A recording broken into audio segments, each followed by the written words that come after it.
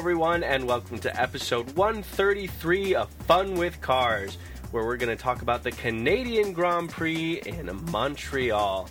I'm Rob Warner. And I am Jim Lau, and we are on 3 weeks in a row now, are we not? Ooh. For racing coverage with Monaco 2 weeks ago, Detroit Grand Prix last week. And, It's Détroit. yes, it's very French. And then now, of course, Canadian Grand Prix from Monaco. So we're back to Formula The One. Canadian Grand Prix from where? From Monaco, as I said, intending to say Montreal. No, that one's pronounced Montreal. Ah. Yeah, that one's actually got a Midwestern drawl to it, ironically enough. Hmm. Yeah, why am I still talking? I don't know. Yeah. So, I mean, where to begin? I guess we had the news since last show has all been about the Pirelli, Mercedes, some call it secret, some call it whatever, just this test, this mid-season test. Yeah, I heard it took place in a grotto. What do you know about that? Yeah, that's not a thing. Oh. No. Well, that makes it way less interesting to me. So this was after Spain, was it? Yeah, Barcelona. Yeah, and they I said thought it was right before, but yeah, it was around Spain. Yeah, maybe it was afterwards. Yeah, they said okay, everyone else was packing up and just looking at the Mercedes guys, and the Mercedes guys just weren't packing up. And sort of, okay, everyone else, you guys are going to miss your flights. And they're like, no, it's okay. And everyone else left. And so I was thinking about it, and, it's not, an F1 test is not an easy thing to conceal. I mean, there's not, it's not like it happens indoors, with right. any kind of actual on-track running. Obviously, they do dyno and wind tunnel tests and stuff like that. But I feel like there must have been, anyone anywhere near the circuit would have heard, oh, look, there's an F1 car going around the circuit, and I guess you could assume, oh, maybe it's some, media thing or who knows what. I mean, only the, very sharp-eyed observers would know if it's using real tires or if it's using the, the promo tires or kind of, I guess you could look at the car and see if there's a lot of camera gear around it or whatever. But, so the fact that only recently, this really came out around Monaco, right. on race day in Monaco, that there had been this, 1,000-kilometer tire test, and that not only that, but that it had been done with 2013 spec cars. Sort of seems for like Mercedes, because that's the interesting other bit to me, and it seems like they've largely escaped much of any scrutiny. But Ferrari did this as well. But they used a 2010 or 2011 car somewhere in there. Yeah. They purposefully did not use a 2013 car for this test. Yeah, and it's a weird whole debate because as and there's been lots of sort of accusations and various thoughts and opinions flying around back and forth. But Ross Brawn is not an idiot. I mean, I don't think Mercedes as a company is boneheaded. I feel like they would sort of. I don't think that they would think, oh, we can do this test, and that was what I was getting at with this test. It's not like I don't think they, would have gotten together Pirelli and Mercedes and thinking, ooh, we can do this test, and no one is going to know about it. That's the way to stick it to the man, right? So I feel like they would have had to have some interpretation of the rules or something that would have said, okay, this is probably a reasonable test to do, and we're not going to be, I don't think the whole team would have been involved in, violating some massive rule thing. But at the same time, the rules do look pretty clear, so it's a bit of a surprise to see, okay, well, in-season testing using a car that is substantially similar to the car that's being run in the current championship is forbidden. That part of the test is clear. Right. And I'm talking to Christian Horner at Red Bull, and they said, oh, yeah, Pirelli asked us if we want to do a test, and we said, no, that breaks the rules. So it's this weird kind of dynamic of power between Pirelli, who's just trying to get some testing so they can, build tires and continue to build better tires, and, they need to do testing to be able to figure out if what they're doing makes sense, and the teams who, don't want to shoot themselves in the foot or, be disqualified from the championship or anything crazy. I mean, you have to think they've, they're not idiots there. They have to have thought this through. And then Bernie Ecclestone and Formula One management, and then the dynamic between them and the FIA, and it's easy for us to sort of lump them together in some cases to sort of think, oh, this is what the sport, this is the direction of the sport. But sometimes like this, there's this weird division of kind of, well, who is really in charge? So now the whole thing is it's going to an FIA tribunal, which hasn't been done before, and so we'll see how that all pans out and what the decisions are by the tribunal and who follows the decisions and, what the outcomes could possibly be, because it's a weird thing because it does seem like any team would benefit from in-season testing. I think that's pretty much clear. but how much you'd benefit and how directly you could correlate if you're running on Right. tires that you don't know what they are, Right. and your car is maybe the same as what it would be in race trim, but it's going to be different for every racetrack anyway, and they've already run at Barcelona, so they're getting Right. more data at Barcelona isn't helpful. So it's kind of this weird, it's like, is it a help? Well, yes, but it's sort of a gray area of where you draw the lines, and then what would the penalty be? Is it, okay, well, now for the rest of the season you have 5 grid spot penalties for whoever you qualify? I mean, that's pretty big. Or is it oh, here's 100,000 euros?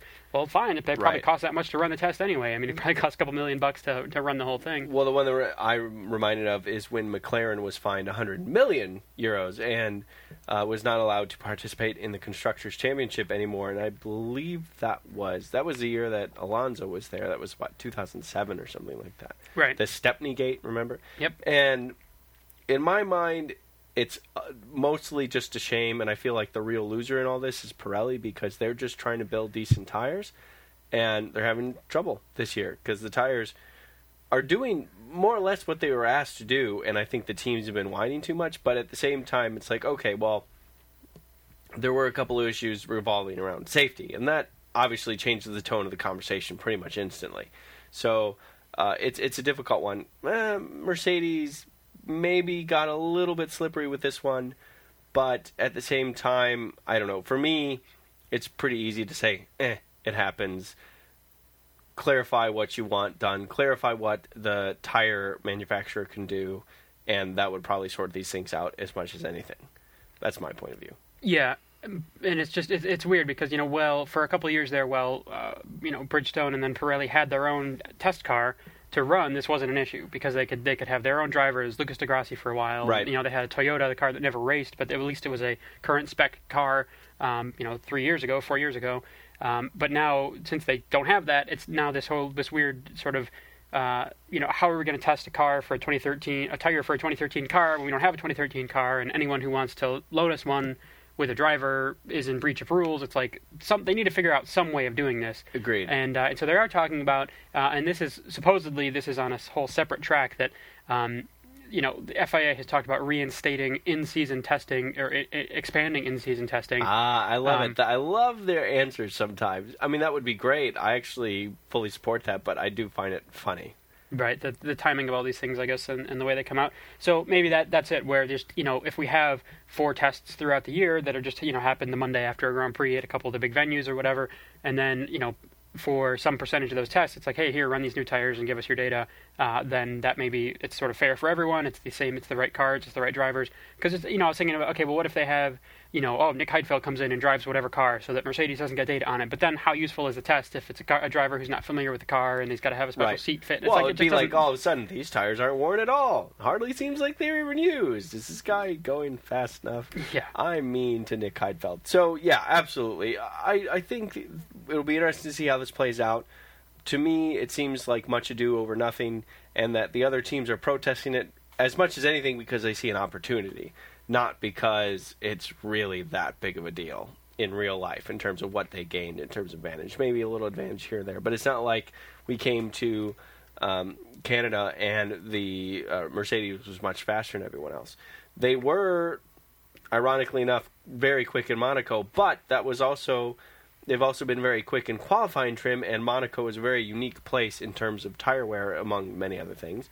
And that was a very predictable outcome considering the way their Mercedes performance has been going on so far this season. So I don't think you can look at the performance and say, oh, yeah, clearly Mercedes has gained something here.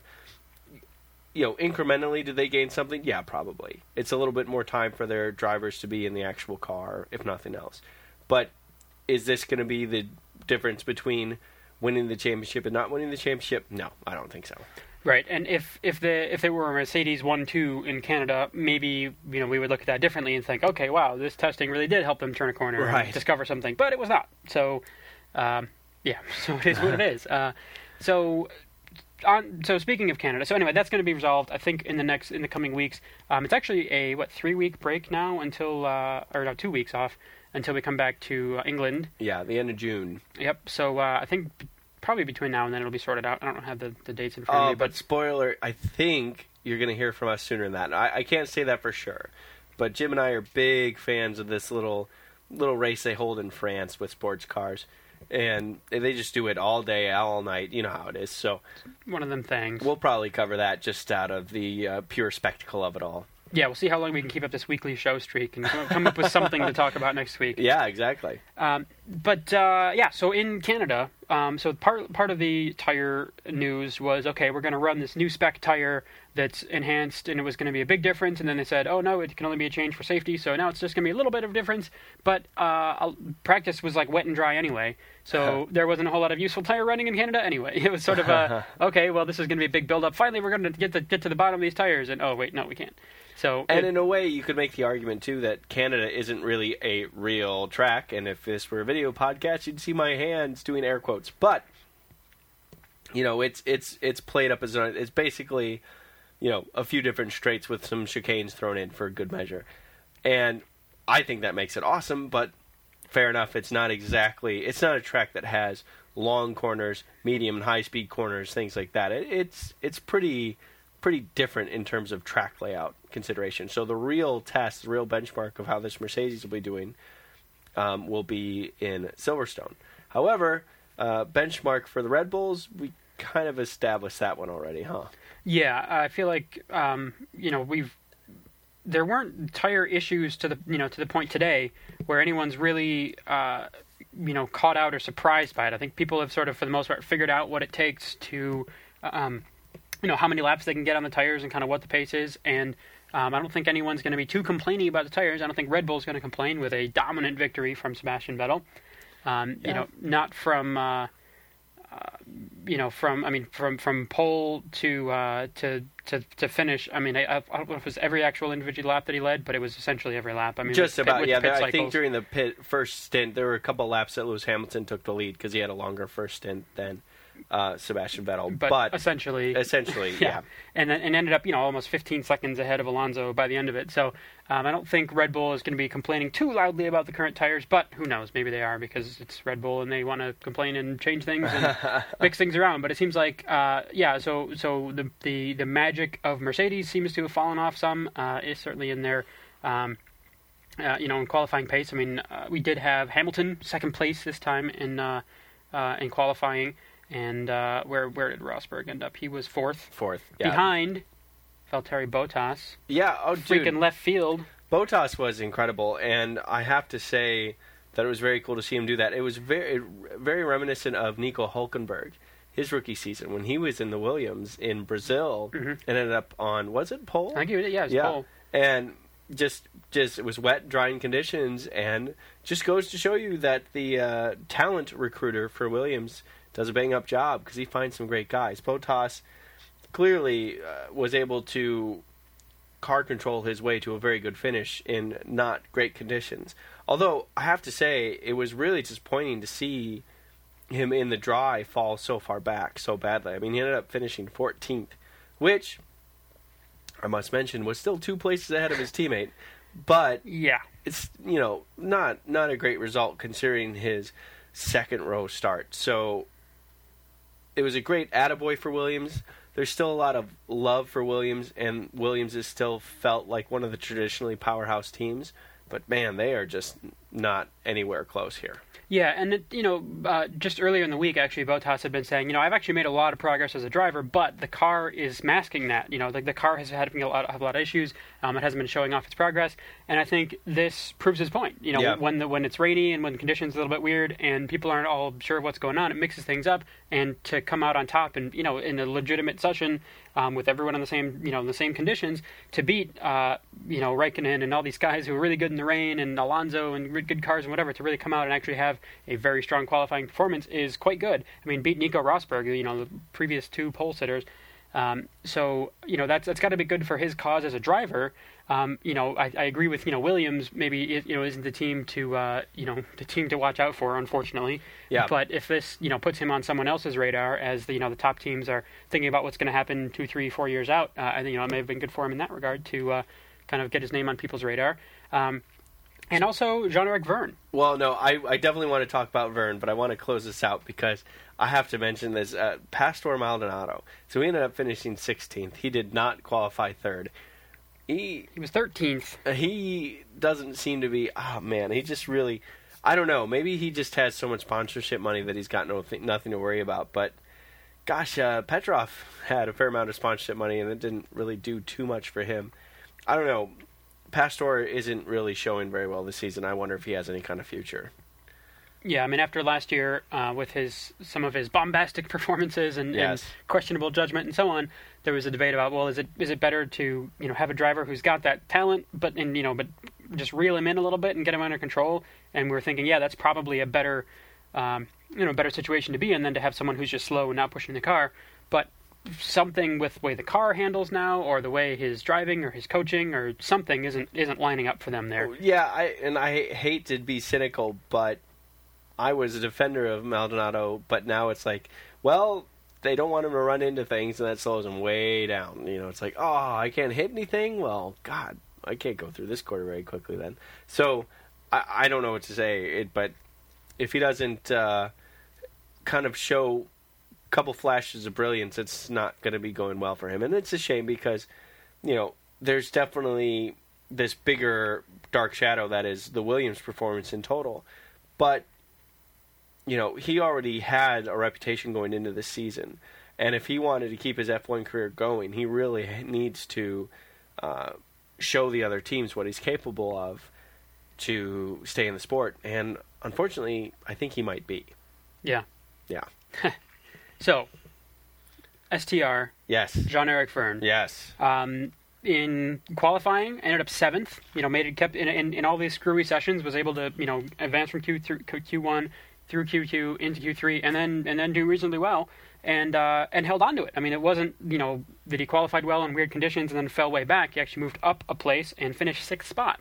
So very strong performance, his career best. And again, we're talking about dry conditions here. Yeah. So it wasn't like, he was able to squirt ahead of people because of the weird conditions. No safety cars, nothing. Yeah. So. And then the reality of the car hurt him. No, he did, and it was just a nice, quiet result for him. He didn't get a lot of publicity, but man, he held on really well. And we had a lot of guys going back and forth. I mean, Felipe Massa was getting a lot of coverage because, he's moving up and he's doing such a good job. Well, he finished 8th, 2 places behind Jean-Eric Vergne. Well, from 16th, though, I mean, bonus points for that. With his crash in qualifying, made it a harder job for Massa. So, I mean, that's right. You get bonus points for starting farther back. No, but for passing people, that's. But anyway, I mean, so I think Jean-Eric is looking for his spot at Red Bull next year, thinking, okay, Webber's probably out, and he's got to prove himself over Daniel Ricciardo, and he certainly did this weekend with Daniel Ricciardo starting 11th and finishing 15th. Yeah, the top 6 spot. So. Interestingly enough, I was just looking at the Drivers' Championship now, and there's he who shall not be named up at the very top, freaking Mr. Finger, but Jean-Eric Vergne is Mr. Finger is ahead of Checo Perez for one. Sergio is 13th in the championship. Jean-Eric Vergne is 12th. Wow. And then only a couple spots up from him is Jenson Button in the best McLaren Mercedes in 10th place in the championship. Which, that's a whole other thing.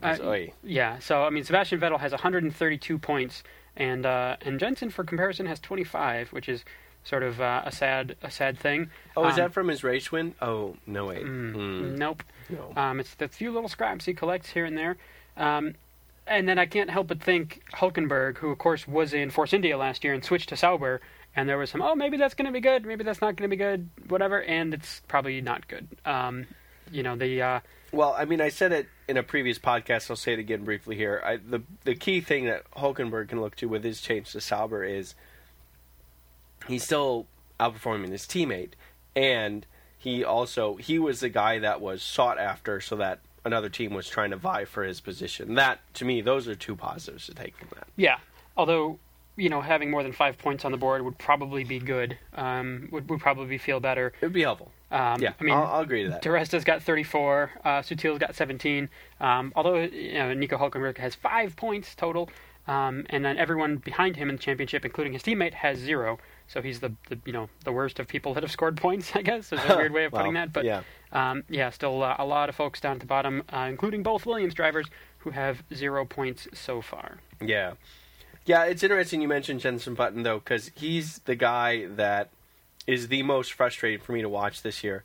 Big Jenson Button fan, anyone that listens to this show on a regular basis knows that. Not doing well this year, and I mean that on top of the performance of the McLaren, this is one of the highest paid drivers in the championship. He doesn't quite make Lewis Hamilton money or Fernando Alonso money, but he's close. And this is where he could show how solid of a driver, how complete of a driver he is, if he could wrangle some more points out of a car that just isn't 100%. And he's not doing that. In fact, the last 2 or 3 rounds, he's been behind his teammate, and that's really frustrating for me. I mean, I believe they were 11th and 12th at the finish line today. Perez ahead of Jenson Button. Yeah, it was, and just outside the points, breaking their longest ever points-winning streak for McLaren. So yeah, that ended today, unfortunately. I guess unless there's any crazy post-race penalties that are applied and moves them up into the points. But yeah, Checo Perez just ahead of Jenson Button, and of course, yeah, separate from the absolute performance of the car compared to the rest of the grid, there is of course that always inter-teammate battle, and Checo's been doing quite well. I mean, he's had a lot more press. He's been having some incidents and issues, but you sort of might like to think that, okay, well, Jenson's probably just going to be overall, out qualifying and so on, and it's just not really coming down that way. So, well, I'm sure if it were up to Kimi Räikkönen, Jenson Button's job would be more safe than Checo, but it's actually not up to Kimi Räikkönen. So, Kimi Räikkönen actually made a fair amount of publicity with his remarks against Sergio Perez and his driving style in Monaco. Räikkönen was a little upset that Sergio didn't get zapped with any penalties for his actions. The fact that it was deemed a racing incident wasn't something he was thrilled about. He felt pretty strongly about what Sergio did. And his lack of a brain, I think, or something. I forget exactly what they... Which, I can empathize, but the problem is that he's doing better than his teammate in a difficult car. And that's what's frustrating to me, because Jenson is a proven world champion. He held his ground against Lewis Hamilton, and he should just be wailing on Sergio Perez, showing him just a whole nother level of professionalism and speed. And the professionalism and the strategy should really be coming out in race results. I don't care if Sergio nips him on a couple spots in qualifying here and there, but Jenson's strength is just making really good calls on strategy and just being really smart about getting through race distance efficiently. And it's just not happening this year. Yeah. And that's what's bothering me. Yeah, and today we had near the end of the race, Button come up behind Sergio, and I guess either deciding not to, or I don't think he was told not to try and pass him. I mean, there was certainly the radio call to Checo was, "We are racing Jenson. He's the guy behind us." Right. And that's how they finished. Jenson didn't force the issue. I mean, to both of their credit, I guess they didn't crash out. That would have been the worst thing for the team. But they actually deserve attaboys, don't they? I guess, but yeah, it's you'd like to think that the senior driver, the world champion, and so on would be able to make something happen and cleanly execute a pass over another driver. But it was not the case, and they both finished a lap down in 11th and 12th, as we mentioned. So. Yeah, not another subpar performance for McLaren. There was a lot of hope. I think, McLaren's always done well at Montreal. A lot of that has been Lewis Hamilton. But even But it was Jenson Button more recently. I mean, so it has. Yeah, absolutely. It's a quick place for them. They're good on leaning on that Mercedes motor and just turning it into something good. But okay, so the winner of the race, Vettel, did a fantastic job. We can't deny that. He just blew everyone away. But the fight for second actually proved to be quite interesting. And it went to the man that is currently also second in the championship. And a guy, since he's moved to Ferrari, Fernando Alonso has been competitive for that championship, but he hasn't been able to complete it. He hasn't really been able to turn it into anything.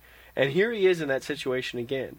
And I found it ironic and frustrating that he finishes second to Vettel. He's second in this championship to Vettel. He's always there. He's always putting himself in a good position, but he just, because of the reality of where all the teams are at, he just can't really turn it into something. Yeah, and he's now, 40-some points behind Vettel in the championship. So, there's plenty of races to go. Certainly nothing is set yet. Certainly. And as Alonso has said, Vettel's sort of, run of good luck and good fortune, maybe it ought to turn around on him, but Right. who knows, right? Right. I mean, does that actually mean anything? Who knows? So yeah, like if he were just a little bit closer, then you could say, okay, 1 or 2 bad weekends for Vettel and Alonso could be right there. And certainly, yeah, as we get down to the end of the championship, this is going to be, it's going to matter a lot more in terms of knowing what the outcomes are going to be. But as we always say, the points now are worth just as much as the points you get later in the season and from the ones in the beginning.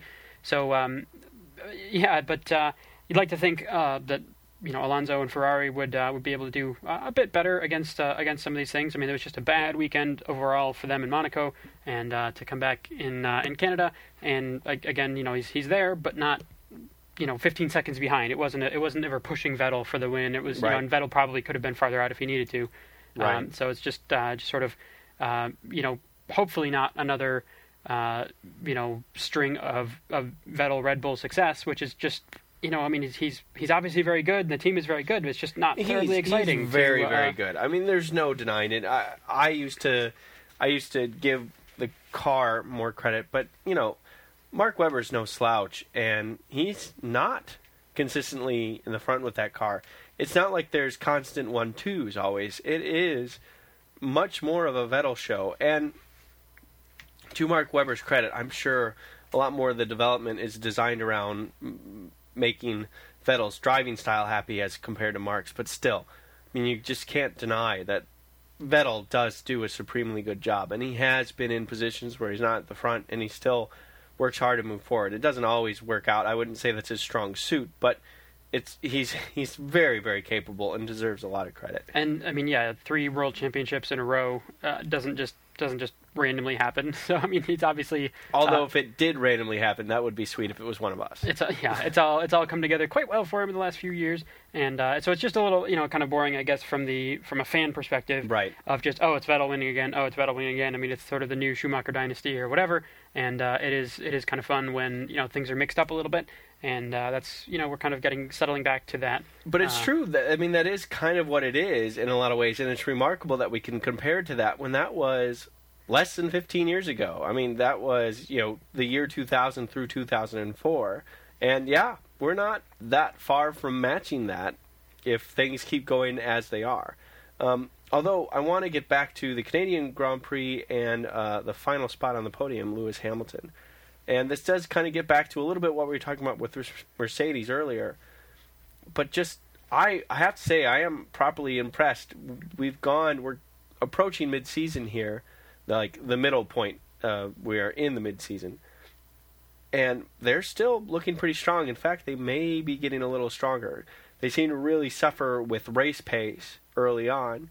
And these last 2 tracks, it's a little hard to say, is it the track being different or is it the car improving? And we'll find that out at the next Grand Prix. But gosh, they've done really well.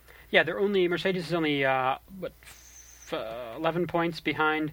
9 points behind Ferrari in the championship. No, 11 points. Yeah, mental math is hard when I'm trying to speak at the same time.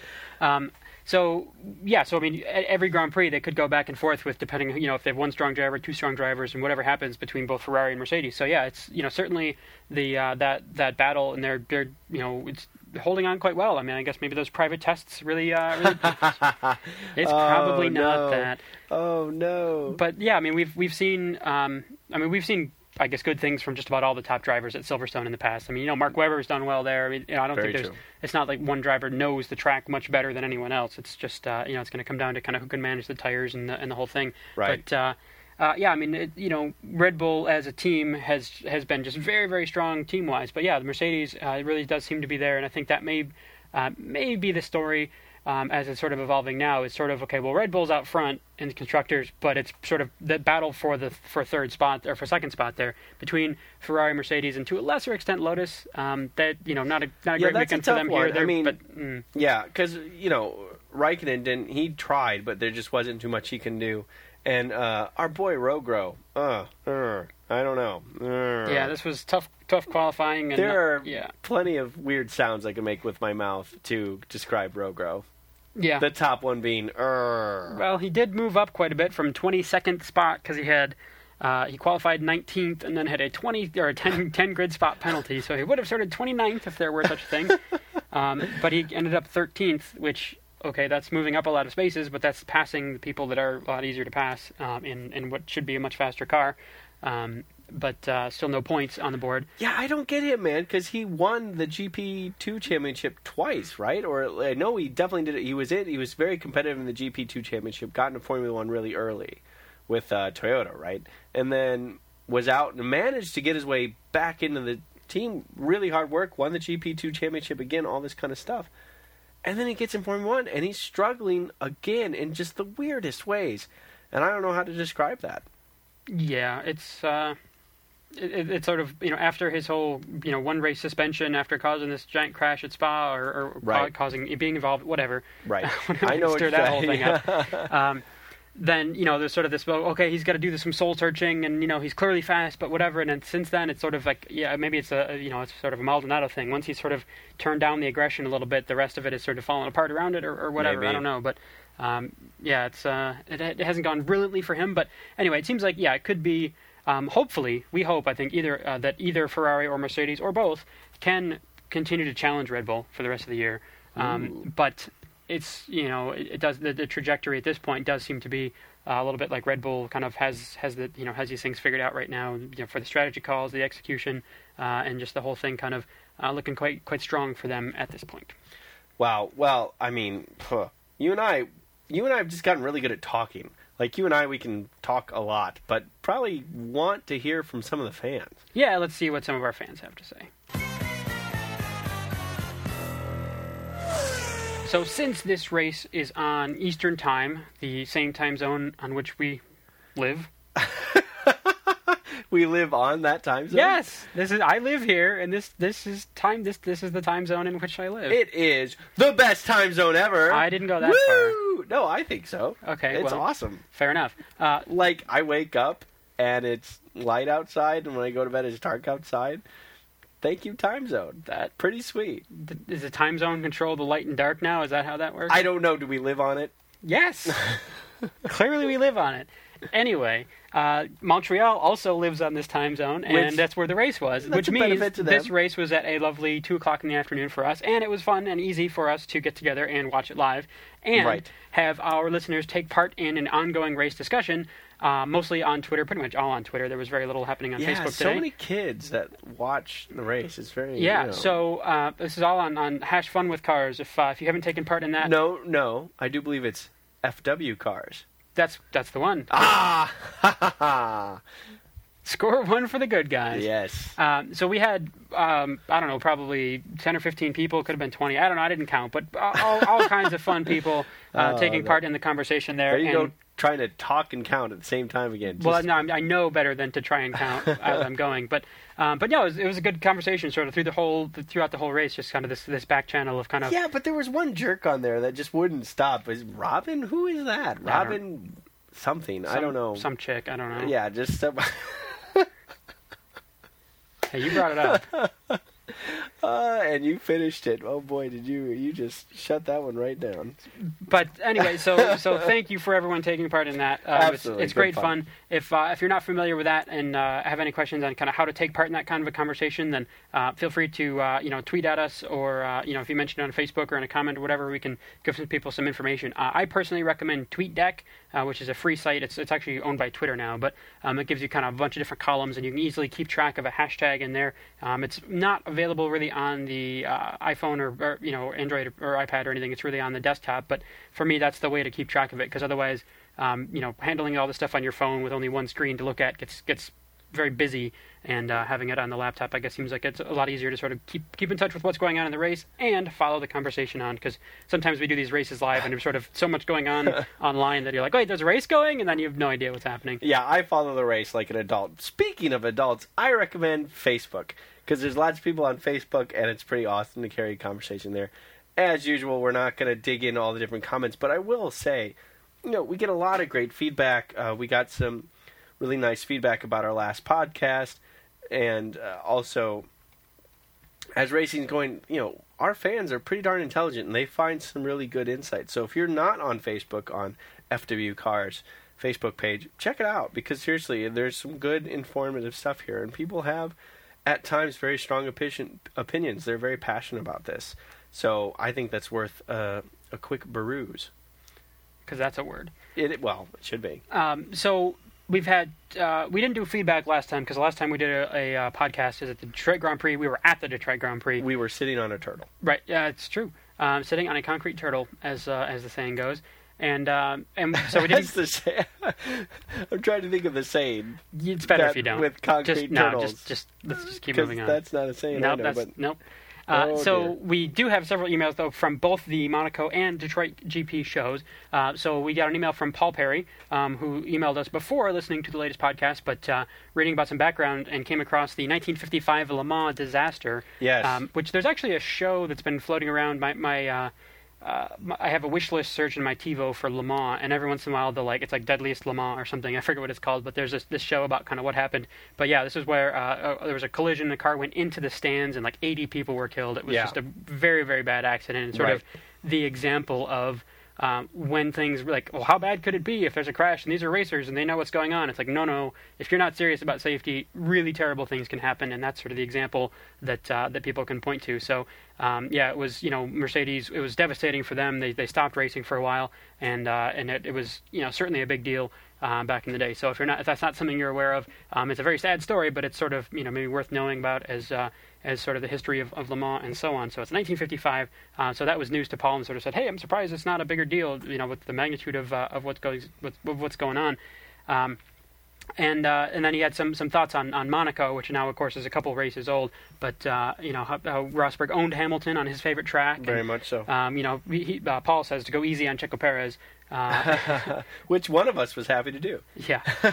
With Massa, it says we've gone back 12 months and 2 days. And, unfortunately, with Massa's crash in qualifying in Canada, I guess we're still going backwards even more, or just continuing to stay back or whatever. But and his last two words were WTF Grosjean. Yeah. Yeah. And there you go. We also got an email from Sean Smith, who says he just recently completed his second Fun with Cars marathon, and would like to say a huge thank you. Now, I'm hoping... Yeah, by the way, that's awesome. Well, I'm hoping for his sake, it means like maybe he did like the first batch of shows, and the second one is like a second batch of shows to get caught up. If you, Sean, have listened through all the shows twice, that's gone from like dedicated fan territory into like serious mental problem territory. No. Serious, awesome territory. Yes. Come on, don't be... Listen, you and I are like white noise. You probably just turn us on right before bed and just let it drift you to sleep. And then through osmosis, you learn all sorts of amazing things. Like I Have a Boy's Name, for example. And there's a disaster at Le Mans in 1955. Yeah. You learn about that. He also went to a DTM race and will send photos, so that'd be cool. If because we've never been to DTM. There's talk of a US DTM series actually, which could be cool and tied in with BMW. What's the T? Touring. Yeah, it's because it's Deutschland Touring Motorsport. I'm assuming. Or Master Worker or something. Yeah, it's Masterwerk. It's Touring Masters. Anyway, it says, hope you have both recovered from your hospitalization/serious injuries, and we pretty much have. I'm titanium reinforced, but can generally have pretty normal life these days. And Jim's titanium reinforced. I just have titanium. There's a pretty significant difference there. Yeah, they're both ongoing. It's probably a little bit more at the forefront in my life than it is Jim's, but life is continuing, so that's the important thing, right. And that's what as long as we get the definition of what is a passenger car versus heavy machinery, and that would we'll stop there. Yes, life is good, and thank you very much for saying so. We were very happy about that. And then, of course, in the last show, we were asking what people think about IndyCar versus F1 and kind of who watches IndyCar and who keeps up on it. We did have an email from John Matthew from Toronto. Yes. Says he used to love Champ Cars, went to MIS 12 times, and have seen races in Pocono, New Hampshire. I mean, we live a lot closer to MIS, and I haven't been there 12 times. Pocono, by the way, is in Eastern Penn, and it's pretty cool track as far as ovals concerned, because I think it's actually like 5 corners something. It's like a pentagon almost. So it's almost a road course. It's all left turns. Yeah, but it's like with just straights and lefts, but fair enough. But I would say, it's not just your simple, circle, rung. It's, they've got to think, they got to slow down. There's different speeds at different courses. It's actually kind of cool as ovals go. He does watch every F1 race live, which is cool. Being in the same, on arguably the best time zone, Eastern. Woo! Yeah, sometimes that's early mornings, and occasionally, with the Asian races, very early mornings and whatnot. He says, I watch every F1 race live, even watch practice and qualifying. I might think about watching an IndyCar, but I never get around to it. It's sad. And so that's kind of, I think, how we feel about it too. It's sort of like IndyCar, I should watch that. But when it really comes down to staying on top of it, I did actually watch quite a bit of the Texas IndyCar race last night, but it just on the ovals, it just really didn't.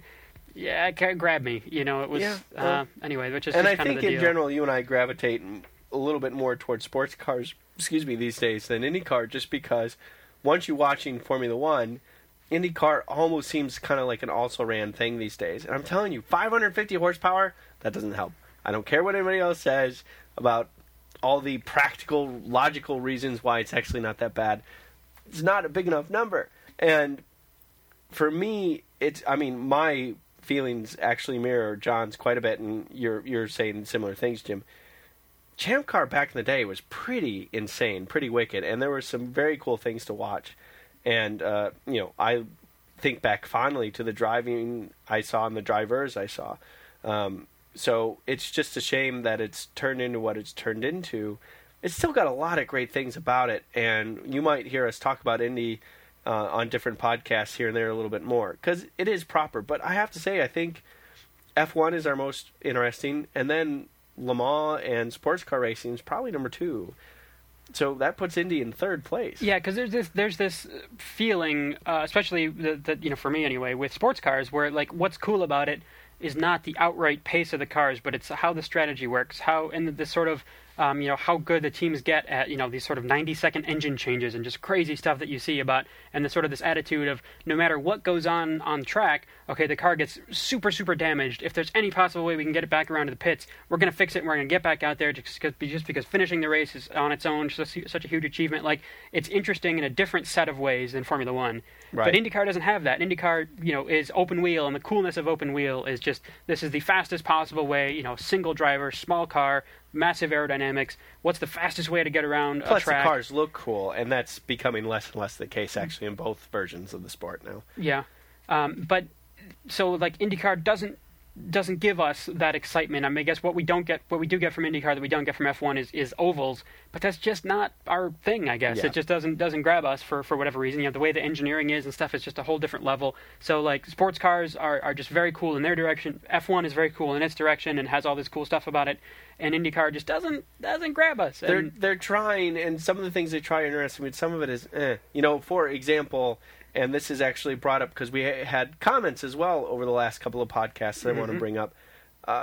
This whole 2 wide, side-by-side restarts after a yellow flag. Ugh, that bothered me. Just thinking about, honestly, I think we would have had 3, maybe 4 cautions in the Detroit Grand Prix last weekend had they not had this 2 wide restart yellow stuff. Instead, they had 6. And it just caused more incidents. And, okay, that's all well and good. Oh, it's exciting. They crashed. Oh, my goodness. Oh, look at the crashes. Chaos. But that just leads to more yellows. So it's like, oh, we're going fast. And we're slowing down again. And just yeah, it doesn't matter how many horsepower they have. If they can't pass each other and they're all going single file behind a Camaro, then that's not exciting for anyone. Maybe that's the defense. 550 is plenty for the 80 miles an hour they cruise around the racetracks at. But anyway, we had a couple comments to our most recent podcast. This one from ? Well, I think so. He's Japanese, but the Japanese letters didn't come through. I thought those were Japanese letters. ? No. I guess fair enough. Anyway, this gentleman had a pretty long, or lady, we don't know, or lady had a pretty long explanation of IndyCar versus Formula One, and I'm not going to read the whole thing, but I highly recommend going to funwithcars.com and checking it out for yourself. He had a lot of good things to say, but he was basically saying he likes both F1 and IndyCar. Can't say which one is better. They're simply different, and I like both. And massive props for watching them all live, because I'm sure in Japan, that all the U.S. races come on at screwball times. I mean, Right. So that Right. just so the dedication to get up early to watch those and sort of working around that, and so it's like Monday mornings probably and stuff watching IndyCar. So that's dedication from a fan. So that's good to see. No matter what series you're following, that's cool. But either way, it says he follows both, and it's great to listen to a podcast about IndyCar as well from you. So thanks and keep up the good work. So we appreciate the comment and thank you for letting us know your thoughts. Also, on somewhat similar lines to what we've talked about, Joseph used to love Champ Car. In fact, was reminiscent of the old kart days, which he followed from the 80s to the Tony George IRL/kart fiasco. Pretty clear where he stands there. He had a lot of interesting things to say. But he says, but in 1988, I started to watch F1, got hooked with the Center Prost drama. One wonders if kart had stayed on track as the fastest series in the world, clocking 250 miles an hour down the back straight with Penske Indy designed Mercedes power in 1994. And then there's also some possible debate on whether the NASCAR guys played a part in the breakup of Indy and Champ Car, if that might have caused a problem. And to the benefit of NASCAR, which certainly did turn out that way. That NASCAR did has the biggest following by far. Much bigger than IndyCar. And absolutely, and that very much accelerated when the Champ Car IRL split occurred. A quick history because of this. I have to bring this up. The first problem happened when NASCAR started racing at the Indy track. That was in like 1992 or something like that. Where the Brickyard 400. The Brickyard 400, exactly. They started racing in 1992.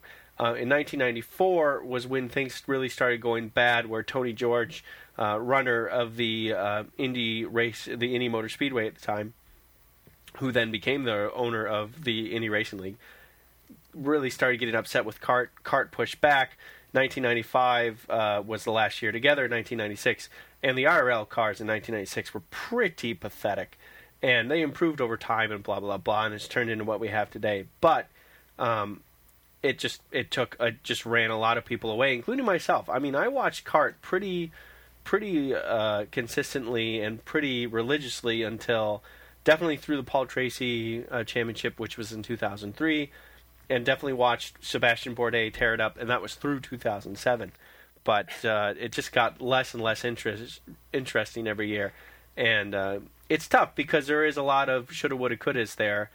And kart, in its bones, were very interesting, but what are you going to do?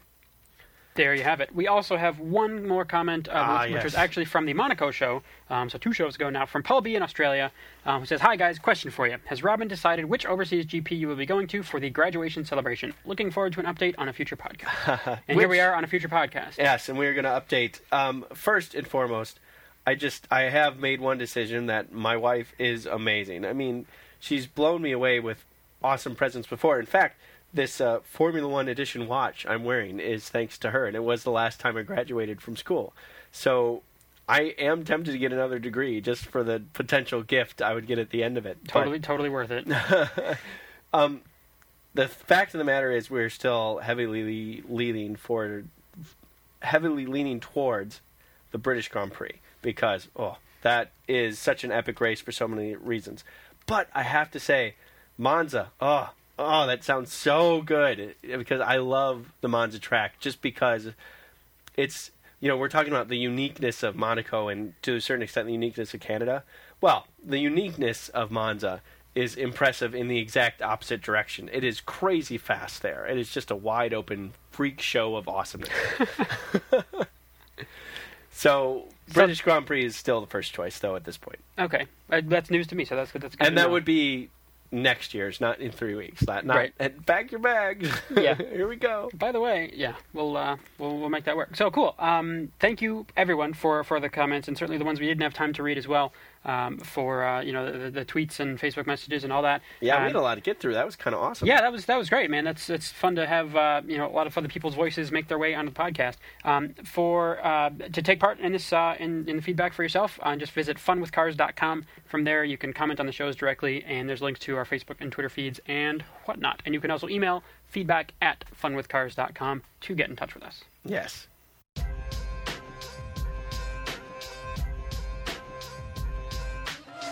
So, I suppose it's time for me to rub it in on Jim's grubby little predicting fingers again, but yeah, here we are. You know me and my grubby predicting fingers.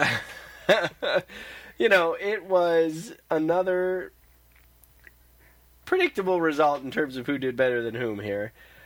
I'm not meaning to gloat, but I'm awesome. How many places did you move up in the predictions game this week?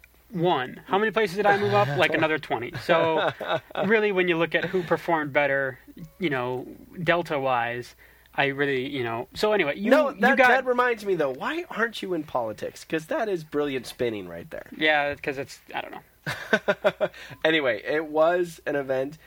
Maybe you could... listen, some might say that Jim's predictions are a bit more adventurous than mine. I would say mine are just more accurate. That's true. But I predicted that Vettel would do kind of okay, and Vettel did kind of okay, and... But you predicted that Hamilton would be on pole, and you were incorrect. Well, because Hamilton was close, but the rain he just wasn't quite up to it, so it is what it is. One thing I will say that was interesting was how many people agreed with me. The list of people that scored 1 point this round was long. So there's a lot of people. There's a lot of intelligent people out there. And the list of people that were correct in thinking Vettel was actually five names long. Right. So good, shorter. Yeah, well done on for Ryan, Matt, Scott, Chris, Pradeep. That's all 5. I thought there was another one, but the next one is you. That actually got 0 points predicting Vettel. So good for them on the predictions. Very good for them. Although, Vettel is not, there's a lot of anyone but Vettel fans out there, and I think we're sometimes in that camp ourselves. I only scored 4 points. I thought Rosberg was going to be on pole. Obviously, that was dumb. But I thought Alonso was going to win the race. So not far off in either case, but 4 points. But that put me in 61st spot. We have enough people predicting better than me to get only 3, 2, 1, or 0 points. That 4 points on the board puts me in 61st spot, which is cool to see that there's that many people taking part. If you go back, we have 107 people predicting, that predicted for Canada specifically. So we have great numbers. People are still keeping in the game and staying on top of it, which is excellent. And I have to say, it was a weekend of very low scoring points. So we have a lot of intelligent people out there.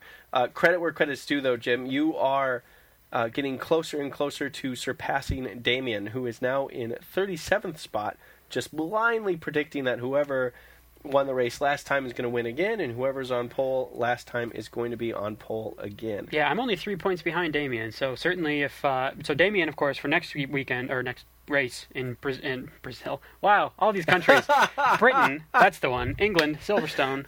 They're all the same. Yeah. Brazil, the Monaco Britain. Grand Prix of Brazil, Silverstone. So...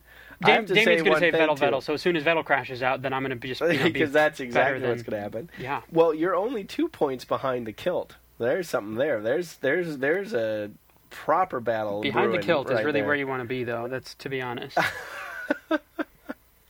Okay, that's an interesting direction. So, moving forward, who do you think is going to do well in Britain, since you are not a simple, blind, heuristic model? You are a human being with intelligence and free will. Although also fairly blind, to be fair. Well, but we have, technology. We do have technology for that. I think Valtteri Bottas is going to do very well and go for... No. Well, it does rain there a lot. Yeah. I don't know. Come on, sir. I got burned on Mercedes. I really am thinking... I'm liking Hamilton for this, but the Vettel call is probably not going to be a bad one. Even if it's not perfect, it's probably not going to be far from perfect. It's just I don't want to be so lame as to put Vettel to win, as lame heads like you do, just to get. It's like it's all about the points for you, and it's like really more about living your life for me. So yes, well, my lame head does like low points more than living my life. It's certainly not going to be a McLaren. I think we can agree on that. Yeah, McLaren is suffering. There's no two ways around that one. I don't think the Lotuses are going to do well. I mean, it's if I'm going to go with Hamilton, Vettel. Ooh. Hamilton for pole, Vettel for the win. Wow. Well, I have to give you some bad news because I know you hate this when this is the case. However, you and I actually agree on who's going to be on pole position. I think that Nico had a great run to pole. He's very quick in a single lap run in that Mercedes. However, I think Hamilton's love and knowledge of Silverstone is going to help him carry through and be the faster of the two Mercedes teammates. And I think the Mercedes is going to be the quickest car. So we'll see if they're 1-2. Not necessarily promising that, but I think Hamilton will also be on pole. And I think that Fernando Alonso is going to go on to win the race because he does know the British Grand Prix quite well himself. And I think he showed in Canada and really throughout that Ferrari has got some stuff. And if he uses that stuff correctly, he might be able to just turn it into something. Well, there you go. There you go. So you've gone Hamilton, Alonso. I have gone Hamilton, Alonso. Got it, which I think was my prediction for Canada, actually, as it happens. Well, you were one race early. Yeah, maybe. No, I was Rosberg, Alonso, that's right. I would have been better if I were Hamilton, Alonso. I would have gotten 2 points, and I would have been in 26th spot instead of 61st or whatever. So there you have it. Look at us. Look at us agreeing on something. That's kind of amazing. Well, which means neither of us is going to be right, probably. But hey, it's going to be bloody Vettel on pole. You think your power of being incorrect is stronger than my power of being correct? Is that it? I don't even know at this point. But it's awesome to see so many fans taking part in that and being part of the predictions game. So by all means, go there and predict early and predict often, because if you go there today and put a prediction in, you can always change it up until Friday practice starts. So especially when you've got these longer breaks like this, it's easy to forget, and it's just really a shame if you have to, if you miss a couple of these rounds. So go ahead and put in what you think is a reasonable prediction, and then you can always tweak it over the next couple weeks until we get into the race weekend proper. Yeah, please do tweak it, because that's one of the things that Jim and I like to use as an excuse as much as anything else, is that when we make our predictions on the previous podcast, that's it, and we stick with it. That's true. Yeah. So make us feel better. It's either brilliant or it's not. And in your case, is usually brilliant. Well, it's just I'm in the zone. What can I say? Something like that. Anyway, thank you for listening, everyone. We'll be back certainly in time for the British Grand Prix, if not sooner.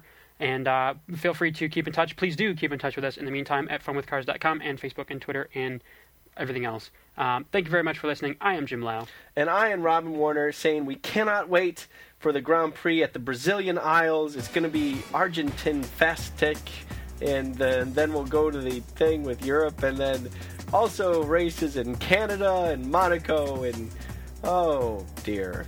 Just, boy, that went wrong, Jim, huh? It's Singaporeistan. That's always a good one. I can't. It's funny because I was gonna be super clever and make fun of you, and then me making fun of you just went wrong, and then you had to make fun of yourself. You had to bring it in to make fun of yourself. Wait, are we still recording? Yes. Oh dear. Bye.